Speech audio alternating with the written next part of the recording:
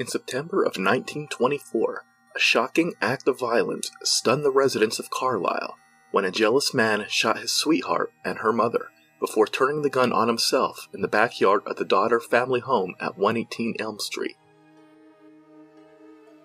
The ghastly act was said to have left such an impression that witnesses reported seeing the ghost of the killer near the scene of the crime just weeks after the tragedy. And, strangely, an eerily similar brush with death occurred inside the very same house 6 years later.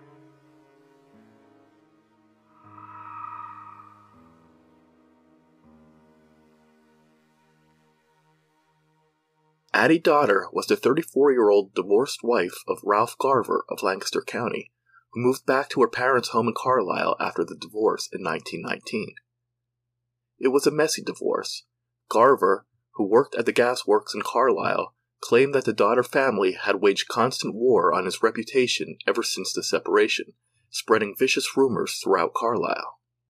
But the drama lost much of its steam after Garver remarried and built a home for himself and his new bride on the New Holland Pike. Around this time, Addie Dodder went to work as a domestic servant, keeping house for an Italian immigrant named Mike Lest, who was employed at the Carlisle Frog and Switch Works. John Dodder worked in the same factory. Before long, Addie and Mike found themselves embroiled in a torrid love affair. The romance fizzled out almost immediately. Addie had confided to her parents, John and Lillian Dodder, that Lest had a violent temper and had become increasingly physically and verbally abusive. Just 2 weeks after she had moved into Lest's home on East Lowther Street, Addie packed her belongings and moved in with her parents. It was said that Mike Lest hounded Addie relentlessly, showing up at the Dodder home on Elm Street at all hours of the day and night, begging Addie to return. Addie stood her ground, and this continual rejection is apparently what caused Mike Lest to snap.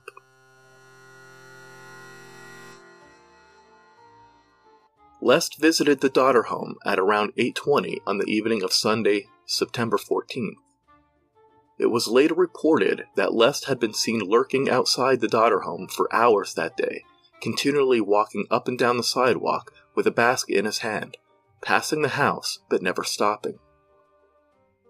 Perhaps he had been rehearsing in his mind what he was going to say to Addie, perhaps some passionate, desperate plea for a second chance, or perhaps he was working up the courage to exact his revenge. In either case, it seems that the family had no knowledge of the danger lurking outside their window. The Dodders were sitting in the kitchen of their tiny house at the time, and before anyone could realize what was about to happen, the tragedy had already commenced. Lest strode through the back door and instantly opened fire with his revolver. Only John Dodder was spared from the hailstorm of bullets. He ran from the home, screaming for help. The first shot struck Lillian Dodder in the neck. The second penetrated her abdomen. The 55-year-old housewife crumpled to the kitchen floor, gasping, choking, drowning in her own blood. Luckily, her suffering did not last long. She died in a matter of minutes on the way to the hospital. Mike Lest then turned the weapon at Addie and fired twice. The first shot pierced her back, for at such close range it was impossible to miss, and a second shot passed through her stomach. The coroner later stated that this seemed to suggest that Addie had turned her back to the killer in a desperate attempt to flee the room. The fifth shot whizzed past Mr. Dodder's head, causing him to bolt from the house, and this left the shooter with just one bullet left. After screaming for help, John Dodder returned to the house. His wife lay close to death on the kitchen floor, while Addie, who had not been killed, had managed to crawl to a sofa in the living room. As he waited for help to arrive, John searched for the attacker and found him dead in the backyard. Evidently, he had reserved the final bullet for himself. By all appearances, Mike Lest had placed the .38 caliber revolver to his right ear and pulled the trigger. Officers John Gibb, Ed LaVenture, and Joseph Crowley quickly arrived on the scene, and were soon joined by Borough Manager Herbert and Clerk Keating. Addie was taken to the Carlisle Hospital by Undertaker Lutz's ambulance, but all efforts to save her life were in vain. She died the following evening. Meanwhile, Coroner Ambrose Peffer of Newville and local authorities had their hands full trying to keep away the mob of curiosity seekers who were lingering around the Dodder home on Elm Street. The Carlisle Sentinel reported that nearly 1,000 people were gathered around the crime scene by 10:30 on the night of the murders, and several residents were interviewed. Also interviewed was Addie's ex-husband, Ralph Garver. After Garver had been informed of the tragedy by telegraph, his reply was simply, "I'm not interested." While Garver may not have had any interest in the brutal slaying of his former wife and mother-in-law, most people in Cumberland County were clamoring for all the sordid details. Although the Dodders were known as hard-working folks, they were also known to produce more drama than William Shakespeare, George Bernard Shaw, and Eugene O'Neill combined. It was learned that Addie's daughter, Viola Fager, had Mike Lest arrested a few weeks earlier while Addie was attempting to remove her property from her lover's home on East Lowther Street. Viola, who was not inside the Elm Street home at the time of the murders, claimed that Lest had physically attacked her. Lest was ordered to pay a small fine by Justice of the Peace Boyer. Viola was Addie's daughter from her first marriage to Irvin Fager. Like her subsequent marriage to Ralph Garver, this one had also ended roughly. Even though they were still married, Addie had sued Fager in court for child support. Not surprisingly, Fager abandoned her shortly thereafter and filed for divorce. "It happened about 8:20, said John Dodder of the tragedy that occurred inside his Elm Street home. My wife was sitting on a rocker near the window. Addie was occupied on a rocker near the kitchen range, and I sat on a chair alongside the table. Mike opened the kitchen door and without a word began firing his revolver, holding the weapon near his waistline close to the body. He first fired at my wife and then at my stepdaughter, Addie. Several shots were fired and I ran out of the door and gave the alarm, asking for assistance from the police.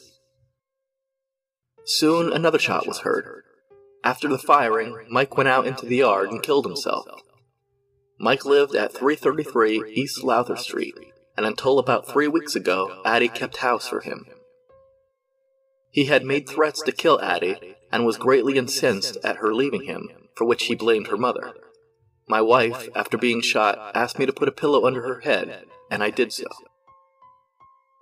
He then went on to describe the altercation between Mike Lest and Addie's daughter, who was enrolled in a Harrisburg business school at the time.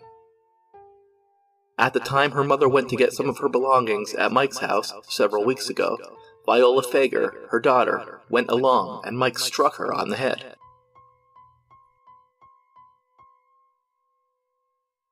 The killer, Mike Lest, was a 53-year-old Italian immigrant of a seemingly quiet disposition who had been in the country for 12 years prior to the murders. He arrived in Carlisle after living briefly in New York and rented a room from Mr. and Mrs. George Shetron on South 14th Street before relocating to East Lowther. The weapon used in the murders was virtually brand new. Lest had purchased it from a Carlisle hardware store just a few days earlier. Police determined that the murders had been premeditated after discovering a note inside the killer's East Lowther Street home. The note appeared to be a hastily drawn-up will bequeathing all his property to Mrs. Shetron. On Thursday afternoon, September 28th, a double funeral for Lillian and Addie Dodder was held at the family home at 118 Elm Street in a private service led by Reverend Getz. The Dodders were buried at Carlisle's old graveyard. At roughly the same time, Mike Lest was being laid to rest at Mount Zion Cemetery in Churchtown.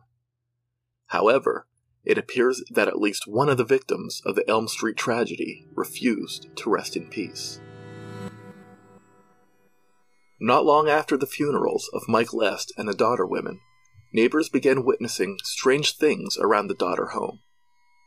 The October 3, 1924 edition of the Lancaster News-Journal reported that neighbors had seen a ghostly figure in the backyard, which appeared for several nights in a row. It was a thin, shadowy, and unhuman thing that they saw flitting about the Dodder yard, the paper declared. Women stood on the corner and in odd and muffled tones watched the ghost gradually disappear into the air. If the restless spirit of Michael Lest had returned to scare away John Dodder, it certainly didn't work. Dodder continued to live at the same address until his death from natural causes in 1952. In fact, even a strange act of violence 6 years after the murder of his wife and stepdaughter didn't force him out of 118 Elm Street. John Dodder never remarried and continued to live alone until 1930, when he rented out part of his home to Elmer Dasher, his wife, and their 2 children. Dasher already had an unsavory reputation by this time. His criminal record stretched back to 1910, when he was sent to reform school after a home burglary. Another conviction for robbery earned him a 10-month prison sentence in 1917, and in 1920 he received a 2.5-year sentence for a Dauphin County robbery. Elmer Dasher then moved to Carlisle and would be arrested 26 more times during the course of his lifetime. Most of these arrests were for petty crimes, but it was a liquor-fueled rampage in June of 1930 that put Elmer Dasher's name on the front page of the local papers. Early in the evening of June 9, 1930, Elmer Dasher, while in a drunken state, got into a heated argument with his wife. The latter sought refuge inside the home of Joseph Miller, who lived next door. Dasher demanded that his wife return home, but finding the Millers' door locked, he proceeded to tear out the door screen, open the latch, and let himself inside. He was confronted by Mrs. Miller, who was promptly shoved to the ground. This delay, however, allowed Mrs. Dasher and her children to escape through the back door, across the Dodder yard, and to the safety of a nearby grocery store. Elmer Dasher went back to the Dodder house for his 12-gauge shotgun and began firing into the thin wall that divided the 2 homes. One of the shots narrowly missed the young daughter of Mrs. Miller, Geraldine, the buckshot passing beneath the chair upon which she was sitting. Nearly 50 pellets were later removed from the Miller kitchen cabinet. The sound of the gunshots and the screaming of the Millers quickly drew Police Chief Ross Trimmer and his deputy to the scene, and as they approached the house on Elm Street, Dasher began firing at them with a shotgun. Realizing the danger, Chief Trimmer sent a dispatch to the jail requesting tear gas, and 4 gas bombs were tossed into the window of the Dodder house. Only 2 of the bombs exploded, but the house quickly began to fill with gas. Chief Trimmer called the Harrisburg State Police for backup and a fresh supply of tear gas. By this time, virtually every member of the Carlisle Police Department had surrounded the house, and when they entered the property, the fumes of the tear gas quickly drove them back outside before they could find Dasher.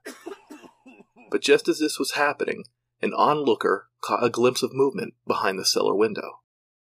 The state police entered through the back door and tackled the shooter in the basement, while most of the population of Carlisle looked on from Elm Street. Fortunately, John Dodder wasn't home when a shooting affray occurred inside the house, but the odds of a domestic squabble involving firearms taking place inside the same home, involving separate families, in a span of just a few years, is truly odd. One can't help but wonder if Elmer Dasher had somehow channeled the malevolent spirit of Mike Lest. Or perhaps John Dodder was just a magnet for bad luck and negative energy. Of course, with a habitual outlaw like Elmer Dasher, it's probably safe to say that he would have pulled off a similar stunt no matter which house he and his family had been occupying. Records show that Dasher had been sent to Eastern Penitentiary in 1926 by Judge Reese after discharging his gun at his wife. In August of 1945, Dasher would be arrested one last time after stealing $31 from a man he had been drinking with inside a shed on Fairground Street. Although Dasher had stolen just a small amount of cash, it seemed that Judge Reese had grown tired of seeing Elmer darkening his courtroom. The judge walloped Dasher with a 20-year prison sentence. Elmer Dasher died 2 years later at the age of 55 while incarcerated at the Eastern Penitentiary. Pennsylvania Oddities. If you enjoyed this podcast, look for my latest book, Pennsylvania Oddities, Volume 2, available at Amazon, Barnes & Noble, and Walmart.com, or through the Sunbury Press website at www.sunburypressstore.com. The Pennsylvania Oddities podcast is written, produced, and narrated by Marlon Bressi. Theme music composed by Marlon Bressi. Sound effects courtesy of freesound.org. Find the Pennsylvania Oddities podcast on Spotify, Google Podcasts, Anchor, Breaker, Overcast, Apple Podcasts, iHeartRadio, and anywhere else you find your favorite programs. New episodes on the 1st and 15th of every month. Bye-bye.